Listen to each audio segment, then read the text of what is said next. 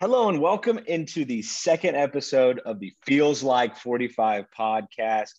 I'm your host, Cade Webb, as always, joined by Dustin Ragusa. It feels very familiar to say that. What's going on, man? It's good to talk to you again. Not much. Yeah, glad we made it to episode 2. I know there was a lot of doubters and haters, but Yep. Here we are. The haters of which there were many. There's no doubt about it. We've had haters from the jump, been telling us we couldn't do this. Well, you know what? We made it to episode 2, so it's in your face. In the words of Les Miles, we're letting it rip. Should we have just, because we talked about this in the first podcast, but what episode we ended on Cowboys Ride for Free, could we have just picked up this is episode, we could have just called it 55, just guess. And then done a recap of that episode. Yeah. It's like talking about corn dog. Oh, that's absolutely perfect. Yeah, the thing about Texas, it's Ehlinger, and it's all about the run game. So the thing about Vince Young. Yeah. Yeah. And I'll tell you about that President Barack Obama, by the way. There's something about man, it has not been that long. It's good to talk to you again. And I'm fired up to get into this. This is Oklahoma State football right now, and we've missed some lackluster years, you and I, to break down. So had we been podcasting in 2019 and 2020 and 2018, we would have been recapping seasons of the 8-4 and 7-5 and 9-4 variety. And right now, Oklahoma State is staring a 5-0 record, a tie for first in the Big 12, a number 12 overall in the country ranking right in the face. And there are still, much like you and I, Dustin, there are still doubters and haters. And for a team that has not looked the part at times and then has impressed at times, there's still a lot that we may not know. And with this team, I think it's important, especially as you and I start this podcast in the middle of the year, what are your stances? What do you think about this team right now? You've looked at it from a high level and an extremely granular level. What are your big takeaways from how this season's gone? And then, I'll kind of give you mine. Yeah. I mean, offensively, I think it just took them a little bit to kind of get their identity. There was a lot of shakeup on the offensive line early.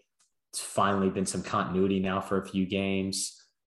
Spencer Sanders, kind of getting into his groove a little bit and then kind of faltering a little bit against Baylor with the turnovers. And then Jaylen Warren kind of coming out of nowhere. I know you and I talked about it. I was able to go to a practice back in the spring, and Jaylen Warren popped out to me. It was just something. I mean, I'm not different. I'm obviously not saying I called it. I still thought it was going to be LD, the starter. So that's not what I'm saying at all. But I was like, who is this guy? And then I went and did Dustin, a write-up. I vividly remember you saying to build the statue. You texted me in May and you said, we got to build this guy a statue. That's what you said. No, I mean, he just is something to watch with how quick, shifty he is, and then how powerful. I mean, his thighs are huge, like as big as my body. And the dude just can't be brought down.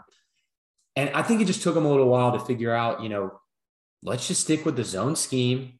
Our guys can block it, and let's just run the ball and let our defense take care of everything else and try not to turn the ball over. And against Boise State and Kansas State, I thought the offense executed well. I know they didn't score in the second half, but that's the game plan. You can tell now that's what Casey Dunn wants to do. Everything's set up from the outside zone. That's what Warren runs. He's able to get good cutbacks, getting some great blocking from guys like Braden Cassidy at the Cowboy back position, and the offensive lineman Danny Godlewski as the center, really coming into his own. And they found their identity now. It may not be the most fun thing to watch, but I think they're going to beat some teams by just running the same zone play over and over. And then on the defense side of the ball, I mean, what can you say? They're awesome. Yeah. Jim Knowles is a mastermind. Well, I want to, before we get into the defense, I want to talk a little bit about that. You said that they're going to beat some teams just by running the football. We've already seen it. We've seen that at Boise State.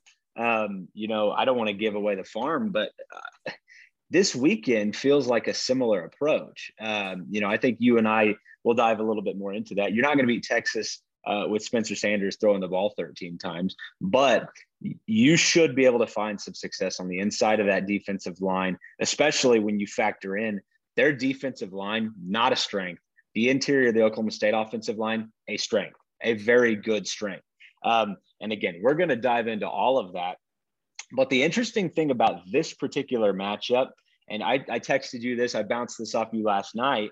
This is a strength on strength and a weakness on weakness type of matchup. So you've got Oklahoma State's defense, which is, one of the best in the conference, if not the best, and one of the best in all of college football, based on all the key metrics that you'd want to see. They are one of the best, and you kind of hit on that. Going up against what is clearly a revamped Texas offense. We love, hounding Texas, but to sit here and rag on them without stating the obvious and giving them some credit. I mean, they're an explosive team with athletes. And to me, it appears that Steve Sarkisian, has something going. He's figured something out.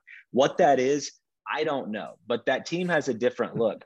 And then when we go to weakness on weakness, you've got Oklahoma State's offense, who by all accounts has disappointed this year. They've shown flashes, especially early on against Baylor. They tend to be really good early in the game and then settle in.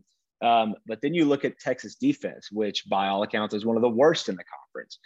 And the question obviously becomes, where does this game break? And we'll dive into the offense and defense even deeper here in just a moment.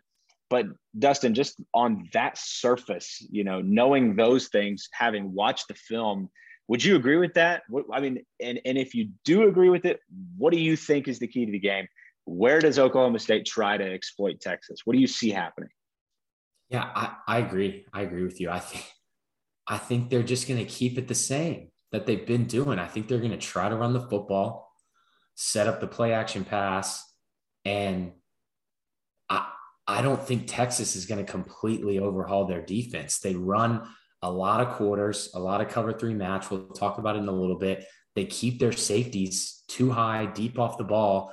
And we saw OU last week in the Red River shootout go ahead and just bash them with GT, guard tackle counter, where the guard and the tackle pull around the line box the other way, and just gash them when Caleb Williams got in there over and over again. Because when you play that type of defense that Texas does, and you have your safeties that far off the ball and not able to fit in the run game quickly, your first and second level guys have to run fit perfectly every single time. They can't flow the wrong way. They can't see some of the line going one way for counter and try to come back the other way, because they're going to get beat. They've got to attack those pulling linemen. And I know Oklahoma State isn't going to go to the counter game. They're going to run the zone game, but I think they can hurt Texas on the perimeter with their outside zone. And unless Texas does something different and gets better at tackling, I'm not sure they're going to be able to completely stop Oklahoma State's run game, and that'll set everything else up.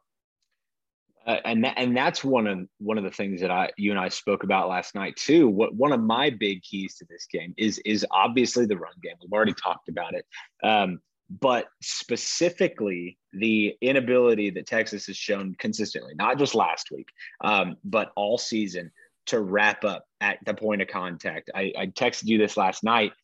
Kennedy Brooks in the Red River shootout game had 178 yards of his 216 after contact. So the vast majority of his rushing yards came after contact. And, he had that long chunk run for 60 yards or whatever that was, with a couple of broken tackles at the line of scrimmage.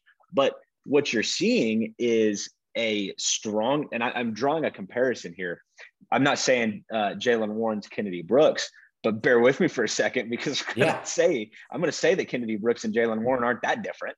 You've got a running back who's very low to the ground, who's got a low center of gravity, who has shown time and time again that he's not going down on first contact. To me, that was the thing in looking at film. I told you the games I watched, and I'm not going to sit here and act like I'm a film junkie. I got a 2-year-old. I got mouths to feed. I told you that in the first podcast. But what I will say is it jumps off the screen that Texas does not tackle well. Yeah, and I think you make a great point. Like, you're not saying Jaylen Warren you're not making the comparison there. But in the terms of the missed tackles, I mean, if I'm looking at PFF right now, in their college advanced analytics, Bijan Robinson's number 1 in missed tackles forced. Number 3, Jaylen Warren. And that's going to be a problem for Texas. They're facing another very elusive, very strong back. And like you said, if they can't wrap up, it's going to be a problem. Well, and then you start to factor in, and we're so keying on the run game here, because I think you and I agree, Dustin, that this is the one area ultimately, like, there are a lot of people saying this is a bad matchup for Oklahoma State, right? Casey Thompson, Bijan Robinson, Xavier Worthy, like some difficult matchups on defense. And I will agree with that. But you start looking at what Oklahoma State has going for them consistently right now, and that's the run game. And you look at where Texas weakness is consistently on defense, and it's that inability to tackle at the point of attack. And I guarantee you Sarkisian's talked about it all week. He's shown them film. You're going to get a pissed off Texas, or you're going to get a lackadaisical Texas. You could have seen their spirits broken. There's been a lot of talk this week about the spot that Oklahoma State is getting Texas in. I tend to agree that it doesn't suck to get a heartbroken Texas at home at 11 a.m. But the matchup is the matchup. And what I saw on film is just that, Dustin. You've got a possibility where, again, I don't think they're going to go with the Boise State approach. They're not going to throw Spencer 13 times, run him 20, Jaylen 35 carries. I don't see that. I don't think you can beat Texas that way. But I think a healthy, consistent dose of even some zone read concepts that maybe we've held in the bag. I'm excited to see what Oklahoma State does on the ground, because I think there's a real opportunity for them there. Yeah, I agree. I mean, that's the key. I mean, that's the main key to the game for Oklahoma State. Well, podcast over. This has been a great show. No, it's amazing that's the thing. I mean, it just seems obvious to me. But, pivoting off of that, Dustin, I mean, we can beat that horse till it's dead, and we might have already done so. But even beyond that, what are some of the things that you've seen, maybe in some of your film review and some of your stats? What are you seeing about this game? And, we can talk about it offense, defense. What are you seeing right now? So, for Texas's offense, I was able to go back and watch a few games. I tried to stick to the ones where Casey Thompson was playing. He kind of took over at the quarterback position. You got to see him kind of show his stuff against OU this past weekend. Thought he looked really good. But Steve Sarkisian took over. Know him from Alabama. You know him from his USC days. You know him from some other things that maybe we shouldn't talk about. And it's an RPO power run spread. I would almost think of it really similar to what Oklahoma State likes to do. They like to go 11 and 12 personnel heavy. I was able to track from the TCU and OU game. They really mainly based out of 11 and 12. They threw some 20 personnel, and that 11 personnel, 1 running back, 1 tight end, 3 receivers. 12 personnel is 1 running back, 2 tight ends, and then you go 20. That's 2 running backs, no tight ends. Kind of go from there. They went 21 personnel. They even do some weird things like 23, some 13, some 10 in passing situations, but really 11 and 12. And kind of back to my point, they like to do what Oklahoma State does. They have we call it the cowboy back. It's just their tight end. They like to line him up in the H-back position, kind of looking like a wing back, and use him in their split zone concepts. They run a lot of split zone. Basically what that means is the offensive line's flowing one direction, blocking outside zone, or they're kind of flowing vertical for inside zone. And the cowboy back is on one side, or the tight end in Texas case, and he's coming across the formation blocking. Just kind of throw some misdirection. You're able to kind of do some different things off of that, like play action, a bluff play where he'll fake that block and can block around for the quarterback. A lot of things they can do off of that, but their zone scheme is their bread and butter, similar to Oklahoma State. They crushed OU on outside zone. They carried it 12 times for 122 yards, 10.2 yards a carry in 1 touchdown. They ran it out of the 11 or out of 12 where they had 2 wing backs. And they like to do a lot of stuff out of that 11 and 12 personnel. They also run what's called duo. It looks really similar to inside zone. It's kind of where the offensive linemen focus on their double team blocks kind of leave the responsibility of making the second level guy miss up to the running back. So you'll see that too. It's really hard to distinguish that from inside. Well, it's hard for me to distinguish that from inside zone. So it'll look like inside zone to you. So it's a lot of zone running game. And then what they do, you saw it against OU. Once they get that running game going, they're going to set you up with the deep ball. They're going to play action. And Thompson, he was a little shaky on the deep ball when he first started coming in the starting quarterback position. But man, he's been nailing it lately. And he's going to get a lot of man-to-man matchups because Knowles is going to play man coverage. And Jarek Bernard-Converse and Christian Holmes, Corey Black, Jabbar Mohammed, those guys are going to have to be on their A game because it's going to be them versus Texas's receivers and guys like Xavier Worthy, who gets a lot of comps to Deshaun Jackson, which if that tells you anything, he's very fast, very shifty. You don't love to hear that. He's a little bit bigger. So they do have some injuries on offense. They lost their right guard, Okafor, in the TCU game. He's out. And they lost Jordan Whittington, their wide receiver, who's their second leading receiver. So he's out. They lost him in the OU game. They struggle a lot at both tackles. Their left tackle, Jones, has a lot of issues. They were both struggling with OU speed rush off the edge.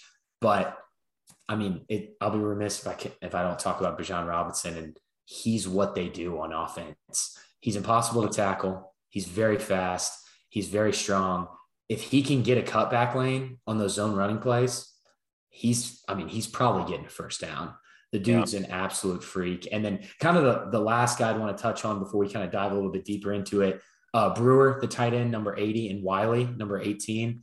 Those are their two tight ends. They don't really throw it to them a lot. I think they have a total of like 6 or 7 receptions, but those guys are heavily involved in the blocking scheme. Think of them like a Braden Cassidy, but Brewer he's a solid blocker. He would be great in Mike Gundy's offense. They'll do some fly sweep stuff, even where they hand it off to the wing backs, sometimes the H-backs, some jet motion, but really that's it. It's not a super complex offense. They want to set up the play action deep ball, and they want to do it by running zone. And if you're playing a lot of man and Thompson has to drop back like OU made him do in the second half, they're going to throw some man-beaten routes. They're going to throw mesh at you. They're going to try to throw some switch release stuff, trying to get Worthy on a real route down the sideline. All of Thompson's completions pretty much come either in the middle of the field or deep outside the hashes. That's kind of where his go-to is. And I don't see them changing that game plan against OSU. OU played a lot of man. OSU's going to play a lot of man. I don't see why they'd switch anything up. They've kind of showed their hand against OU. I don't think they'd be holding anything back like you would against an early season opponent. So OSU's got the film on them. They just, they got to lock in and play. There's a ton to unpack there. You almost ended with Bijan Robinson, and I start with him because you nailed it. He's how they get the entire offense set up, because they're setting you up for that play action. And I saw what you saw in that the offense that Texas runs is not overly complicated. There's a lot of these deep dragging crossing routes where they're protecting well, but they're moving the pocket where Thompson can almost roll out of the pocket, but can set his feet and hit either Worthy or Whittington, who's unfortunately not going to be playing in this game, on one of those deep drag routes outside of the hashes. So long developing plays, and against an aggressive style of defense like Oklahoma State's, that can either bend or break you, or it can make or break you. It's not bend or break. It can make or break you, because you can either get after him or your defense can break down on the back end. And we've seen it a couple of times this year. It happened twice against Baylor.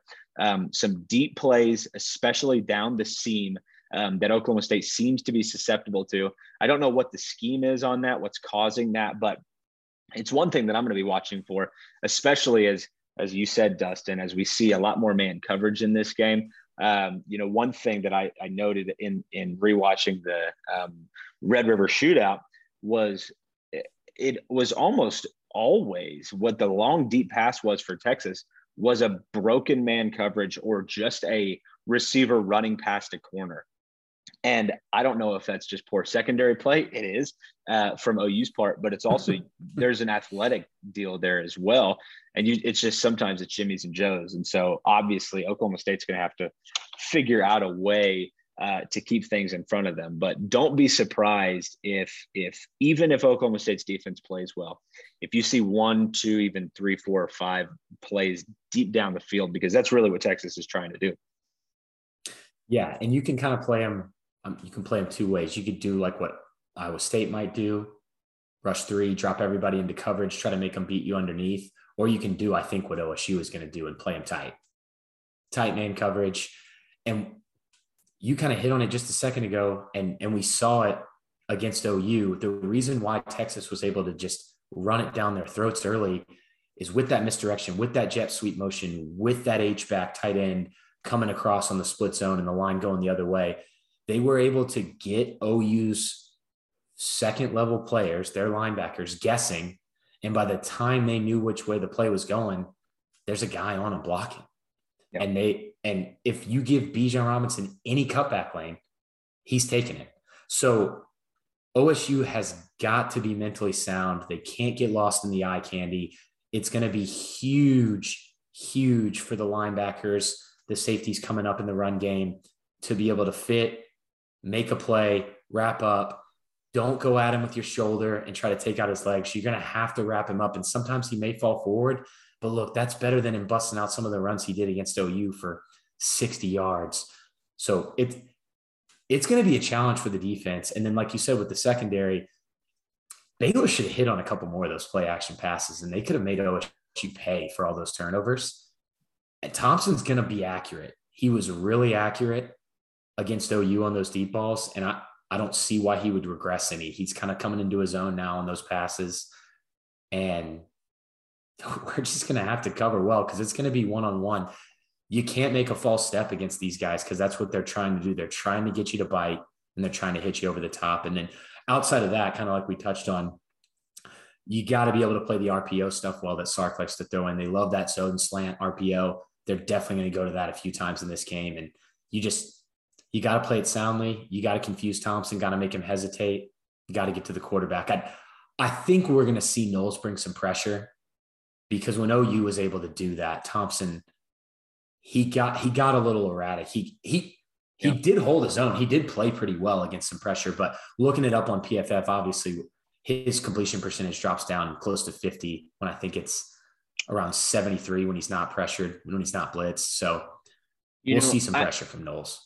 I was trying to figure out which defense I compare Oklahoma State's more to. You look at what Texas did against TCU, where they're putting up 32 points. They look efficient at times, and it also looks like TCU caused some confusion. Several drives that ended not at 3rd and 2, but 3rd and 20. So clearly there's a way to slow them down. And then you look at what they did against OU, put up 38 first half points. And you have to wonder what broke there, what changed. And some of that, could be the avalanche of just momentum in a rivalry game. Where I think part of this went wrong for OU in the first half, and this is not an Oklahoma podcast, so don't cancel me and don't turn me off. But where I'm headed with this is OU, their stupid trademark of this speed D thing. They run around like they're crazy at times, and they can be extremely undisciplined, where they're really not even focused on an assignment or a gap, so to speak. They're running around with their hair on fire. They've obviously got a plan, but at times it can be so aggressive where they get completely out of position. And you see what you saw on the first play of the game. One safety makes a wrong angle, and it's a 75-yard bubble screen to the house.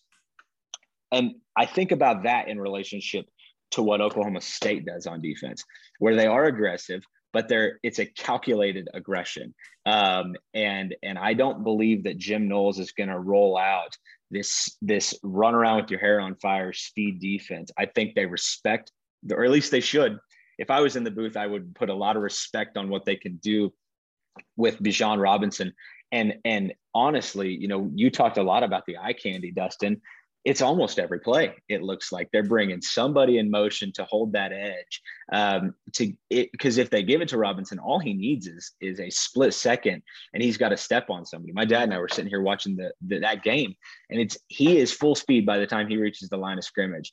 And so if they can just hold you for a split second with some of that eye candy, he can be past you. So it's crucial that Oklahoma State's disciplined in their assignments. But, I tend to think Texas offense in general looks a lot more like they did against TCU and Texas Tech than they did last weekend, where they're just all over the place with these deep passes, these deep bombs. I think they want to be more methodical and then hit you over the top. I told you last night, they're kind of like a pro style with some spread, obviously with a spread like, facade. Everything is a spread, but they're really trying to beat you over the top with the play action. So anyway, that's how I see this game. I really think not stopping Bijan Robinson, but containing him and being disciplined on defense is where you go. I'll leave you with this last stat, Dustin, and then I'll turn it to you for your final thoughts on the offense. Bijan Robinson has only been held under 100 yards one time this entire season. Can you guess what game that was? I'm not sure. It's Arkansas. It was the bludgeoning that took place in Fayetteville. And I think it was a bludgeoning because of what they were able to do to take away really their entire focus and identity on offense. I don't think Oklahoma State does that, but I think this is the best defense that Texas will have seen from that point. Yeah, no, I completely agree with everything you said. I don't think Knowles is going to change anything. I think he's going to try to stop the run, and I think he's okay with his guys being in one-on-one coverage on those deep passes, and we'll see what happens. I favor Oklahoma State in that matchup. They're very experienced on defense, and I don't think Knowles is scared. I think you might see some different movements in the secondary to try to confuse Thompson a little bit, maybe throw some zone at him here and there, because we've seen Oklahoma State go to some zone coverages. But overall, I think Knowles is going to roll with what he's been rolling with, and I think he's going to send some pressure, and I don't think he's scared. I don't think anybody on that Oklahoma State defense is scared. And I hope you're right. We've seen Thompson at times get happy feet back there. If Oklahoma State's able to get pressure, this could get interesting. So that's our thoughts on the offense. On Texas offense. We might as well be hosting a SEC podcast. We just opened up previewing the Oklahoma State defense. You and I, when we were doing 3 years worth of podcasts, did that ever happen? Ever? Back in 2015 to 18? We talked so much offense. So much. Yeah. To the point where I'm like, I'm not even sure what I'm talking about on defense. I'm like, it's like my offense, I've seen so much. I'm like, I've got a master's degree in defense. I'm like writing with crayon with my offhand. Like, well, that's one thing I love about being able to do this podcast is, I just kind of running out of time writing. I'd love to write about the defense, but I was mainly sticking to the offense first. And now, get to go back and talk about it with you. So the defense is so much fun to watch. So it really is. Did you want me to kick off Texas defense? Yeah, I think so. So Texas defense, they've got like 7 dudes that are defensive coordinators. So they've got Pete Kwiatkowski, defensive coordinator and outside linebackers. They've got Jeff Choate. He's co-defensive coordinator and inside linebackers. And then they got Terry Joseph from Notre Dame. He's the defensive passing game coordinator and the secondary coach. So they've got 3 guys out there. Kwiatkowski, I think, is the main guy. I think he's really kind of drawn up the schemes. They're sticking with what he did, I believe, at Washington, where he was before. And he's actually worked with Choate before. I think they were together at Boise State. But what they do, you'll see them, it's going to look a lot like 3 down. They're going to be in a lot of 3 down. They will go 4 down. But what they kind of base out of is a 2-4-5 nickel package with just 2 down linemen, which is pretty interesting. I believe they call it their peso package. And that's what they like to run at with their jack linebacker on one side and then their X backer on the other. But they're going to be without their main jack guy with Jacoby Jones going down. And that's going to be trouble for them because he's a big part of it. I think he had close to 20 tackles, 2 tackles for loss, and he just causes havoc at that jack spot. It's like a defensive end linebacker hybrid. and he fit great there. So they're going to have to move some guys around. Then they've got their linebackers, they've got their nickelback or their Sam linebacker, depending on what they're doing, run play, pass play, free safety, strong safety, and both their cornerbacks. They'll also go to tight front, like we've seen from Iowa State, where they have the 3 defensive linemen kind of crowded up by the center, try to clog the middle and spill things to the outside. And then they'll go with their 46 defense, which I'm pretty sure they were running when Caleb Williams broke that really long run. It's kind of like almost like a goal line look. Got a lot of guys up close to the line, and you can get some one-on-one matchups out of that. I'm not sure how much we'll see that. And they don't actually blitz a ton. They've been doing some zone blitzing. I'll put out a video on Twitter later of a zone blitz that got them a turnover against TCU, but not a ton of blitzing. Kwiatkowski kind of likes to bring his blitz is 4 because he's normally just bringing 3. So I don't know how much they'll switch it up. I know they probably should have got more pressure on Caleb Williams in that OU game. So maybe they'll bring some more heat, but he's been pretty conservative from the games I've seen in that fact. And then from just kind of what I've read about him in the past. In coverage, they basically stick in quarters and match cover 3, which is going to look like man and zone at sometimes because they will press their corners on those.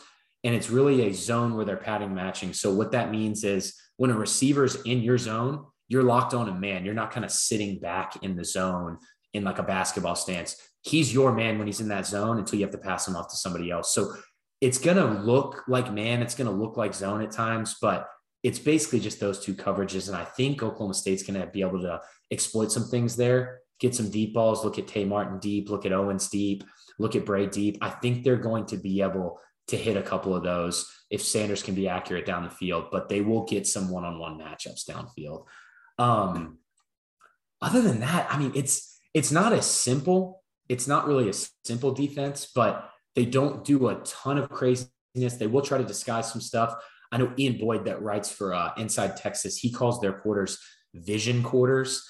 And what that means is they're basically normally in a really deep 2 high safety look, trying not to get beat over the top, over the middle.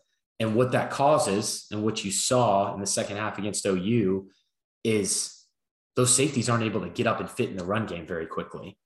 So OU was able to run their GT counterplay, like I mentioned earlier, and just kind of bash them, because if you can get Texas's second level guys, that Mike Will and Sam linebacker or their nickelback guessing, going the wrong way, flowing with the eye candy, flowing with the misdirection, you can hit them on the other side. And by the time the safeties get there, you've got a 7-8 yard gain.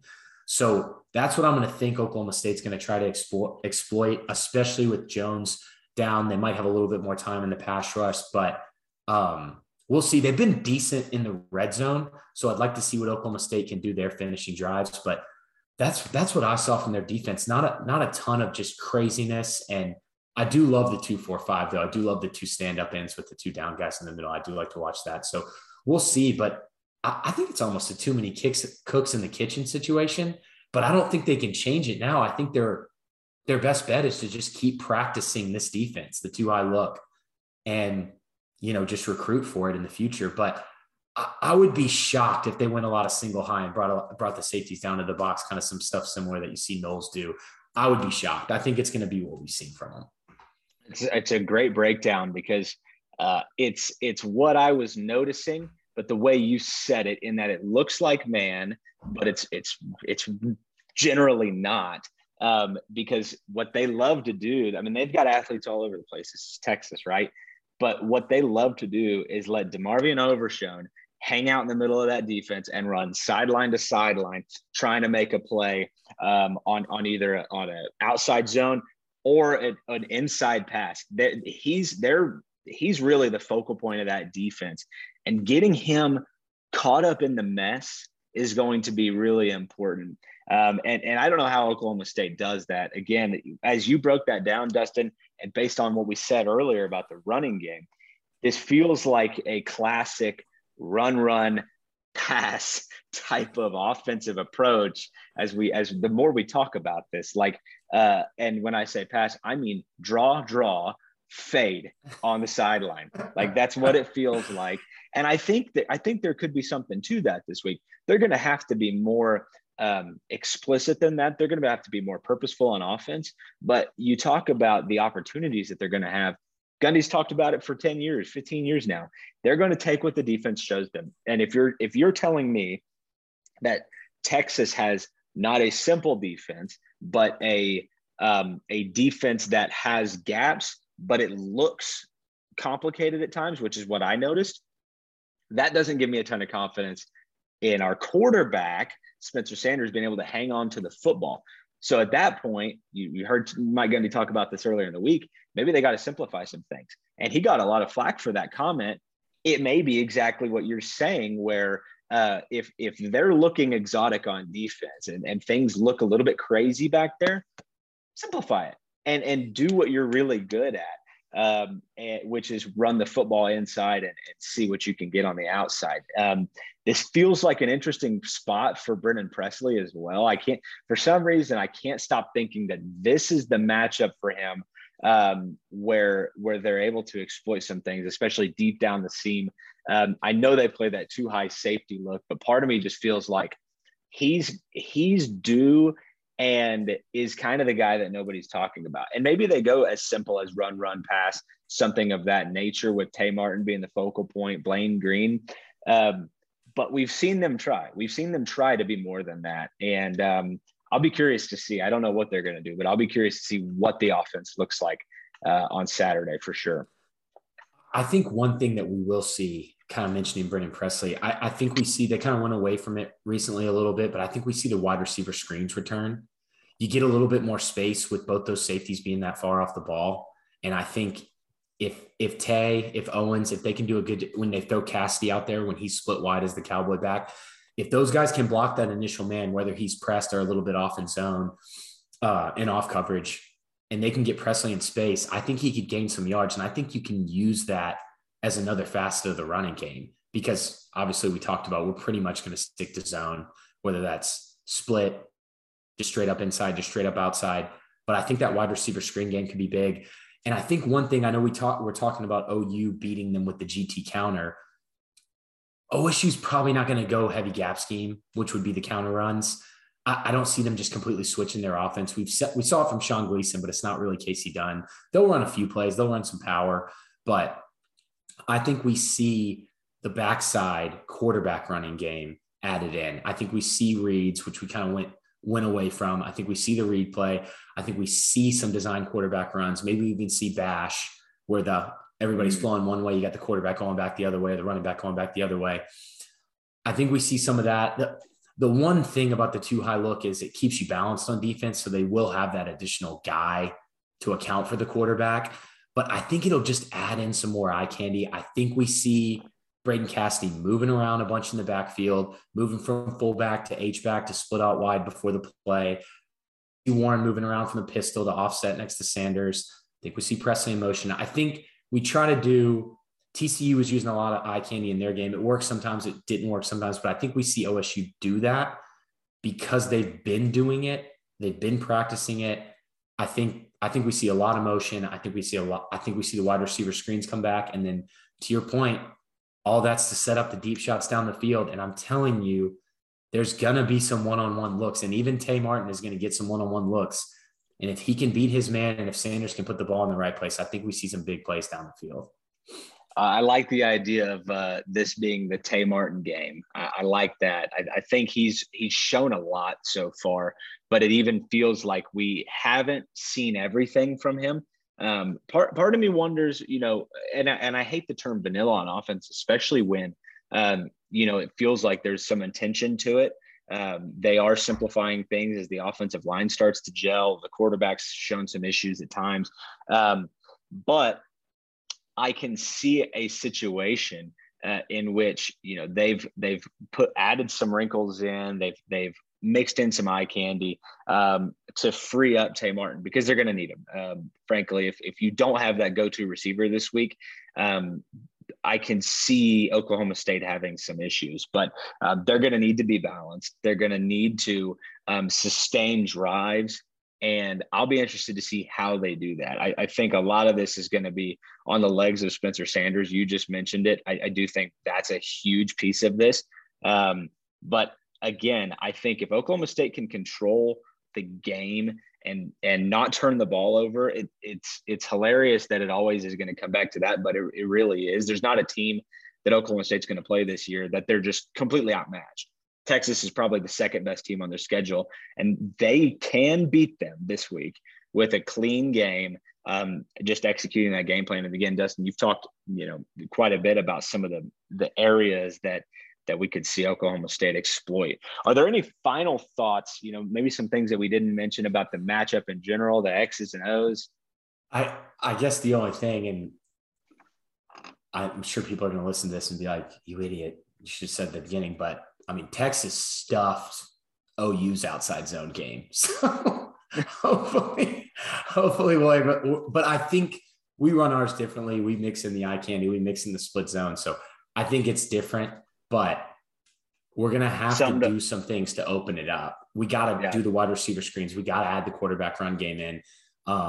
And we got to rely on our offensive line to get some push up front. And I think they'll be able to. Yeah, no, I love it, man. Well, let's end on this. What do you think? How do you feel about this game? What's your prediction? So I'm going to go 31-27 Oklahoma State. That feels awful similar to mine. I'm going 27-20 Oklahoma State. Okay. I think Oklahoma State. Yeah, go ahead. I was going to say the spread, what is it, like 5.5, 5 now? Yeah. Started at 6. And the over-under line's around 60. Yep. Okay. To me, there's so much talk about Texas offense. We even mentioned this at the beginning of the podcast, the spot that Oklahoma State's in this week. You really couldn't draw it up any better. They're catching Texas after just an absolute, and I tweeted this, they're catching them after a soul-crushing loss. The type of loss that a poorly coached and managed team or a poorly led team, with no leaders in the locker room, that's the type of loss that can really send things in the wrong direction. And Oklahoma State's coming off a bye. We're not saying anything that hasn't been said already, but it's still worth noting that this is you couldn't draw it up better. You really could not draw it up better for Oklahoma State. And Oklahoma State's getting some guys back. I mean, we didn't even mention it. Should see Brock Martin back this week. I was told that Tyron Irby's practicing.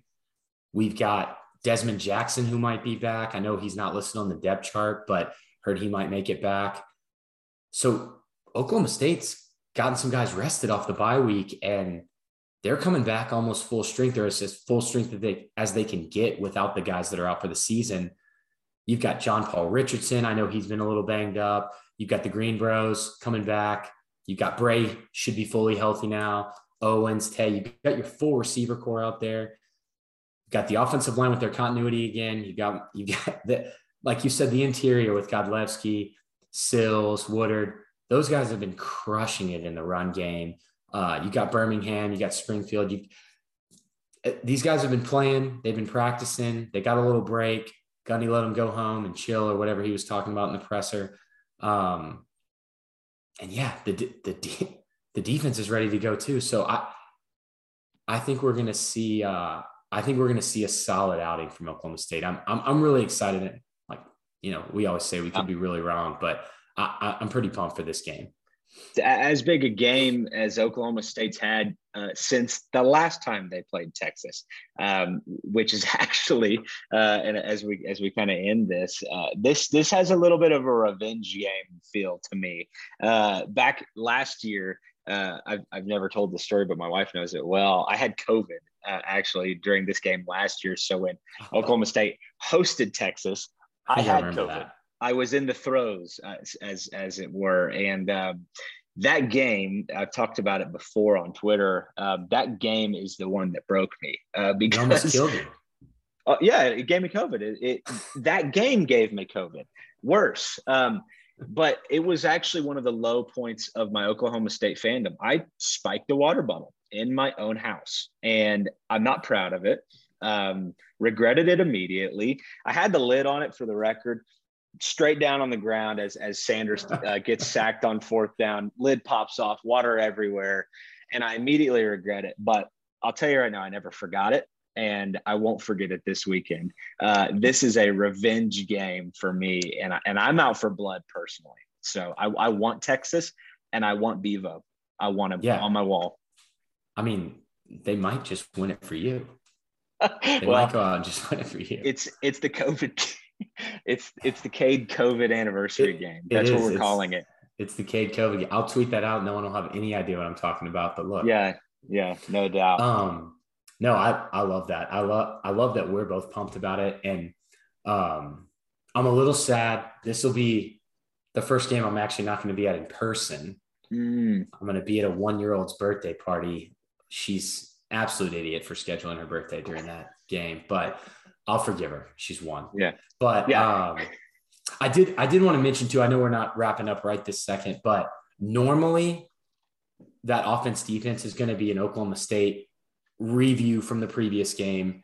And then Cade and I will hit on the opponent, but we probably won't go that in depth into the opponent every time, just with the bye week and it being such a big game. And obviously coming off the OU Texas game, which was pretty exciting game to watch. We kind of just wanted to break Texas down. They kind of overhauled their whole coaching staff. So wanted to go into that a little bit, but just to kind of give you a heads up on the future, we'll do some review and then some preview, but we'll definitely spend a lot of time on the review because we know you guys came here for Oklahoma State and not for UT.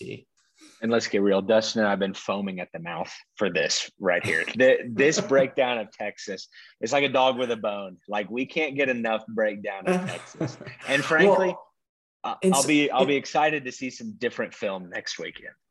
Yeah. And Texas is a good one to do it on too, because, Iowa State, it's going to be, they've had the same defense now for several years. Purdy's been there for a while. So this was a fun one to just kind of dive into. Like I was talking about, they have 3 defensive coordinators. It's just interesting to kind of break a team down like that. So we did that for this one. And next time you'll get a lot of Oklahoma State talk and hopefully a lot of positive Oklahoma State talk.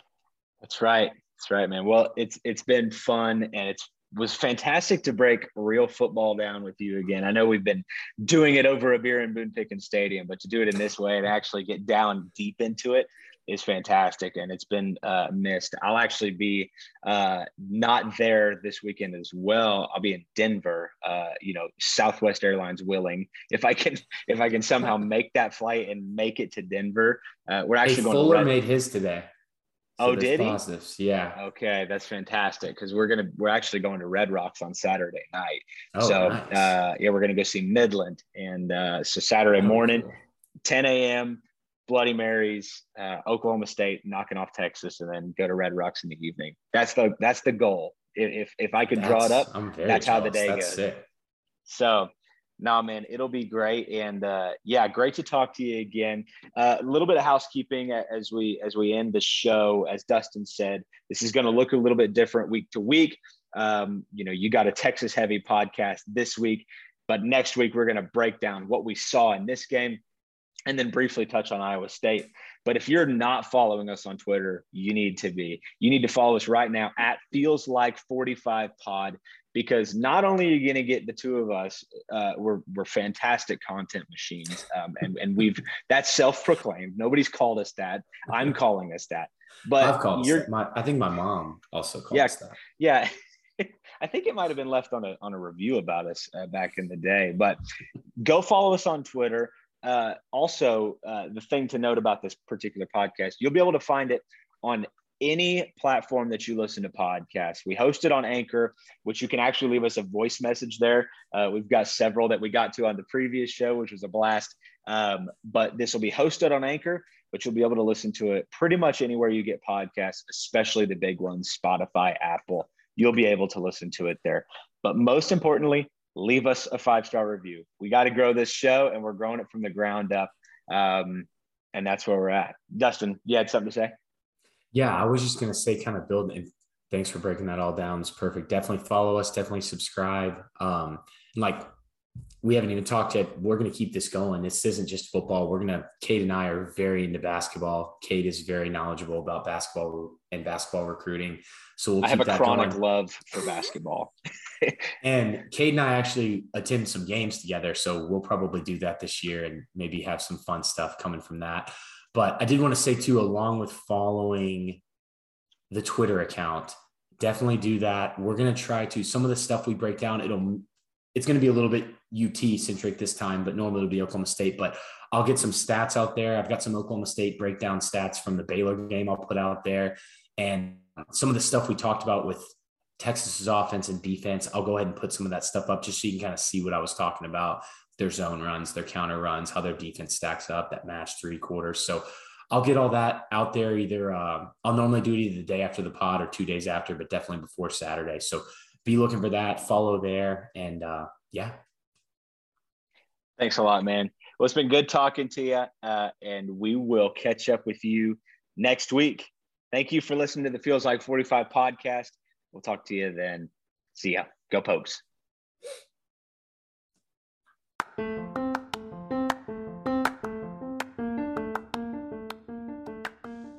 SimBull is a stock market for sports that allows you to trade sports teams like stocks and earn cash payouts when your team wins. SimBull has blended sports and the stock market to offer you a new way to invest in and profit off your favorite teams. So you use your sports knowledge to buy low, sell high, and earn cash payouts when your teams win. SimBull is offering a very special giveaway to the 1012 Network and our podcast, Feels Like 45. SimBull is going to hold a drawing to give away 2 tickets to a Big 12 game of your choice, and all you've got to do is sign up for SimBull and make a $25 deposit using promo code FEELS12, and you will be entered into a chance to win 2 tickets to your favorite team's game this season. Visit www.simbull.com to create a free account, and when you deposit, you better make sure to use that promo code FEELS12 and for a chance to win 2 tickets to a Big 12 game of your choice. Visit www.simbull.com, SIMBULL.com, and use the promo code FEELS12 and start investing in your favorite teams.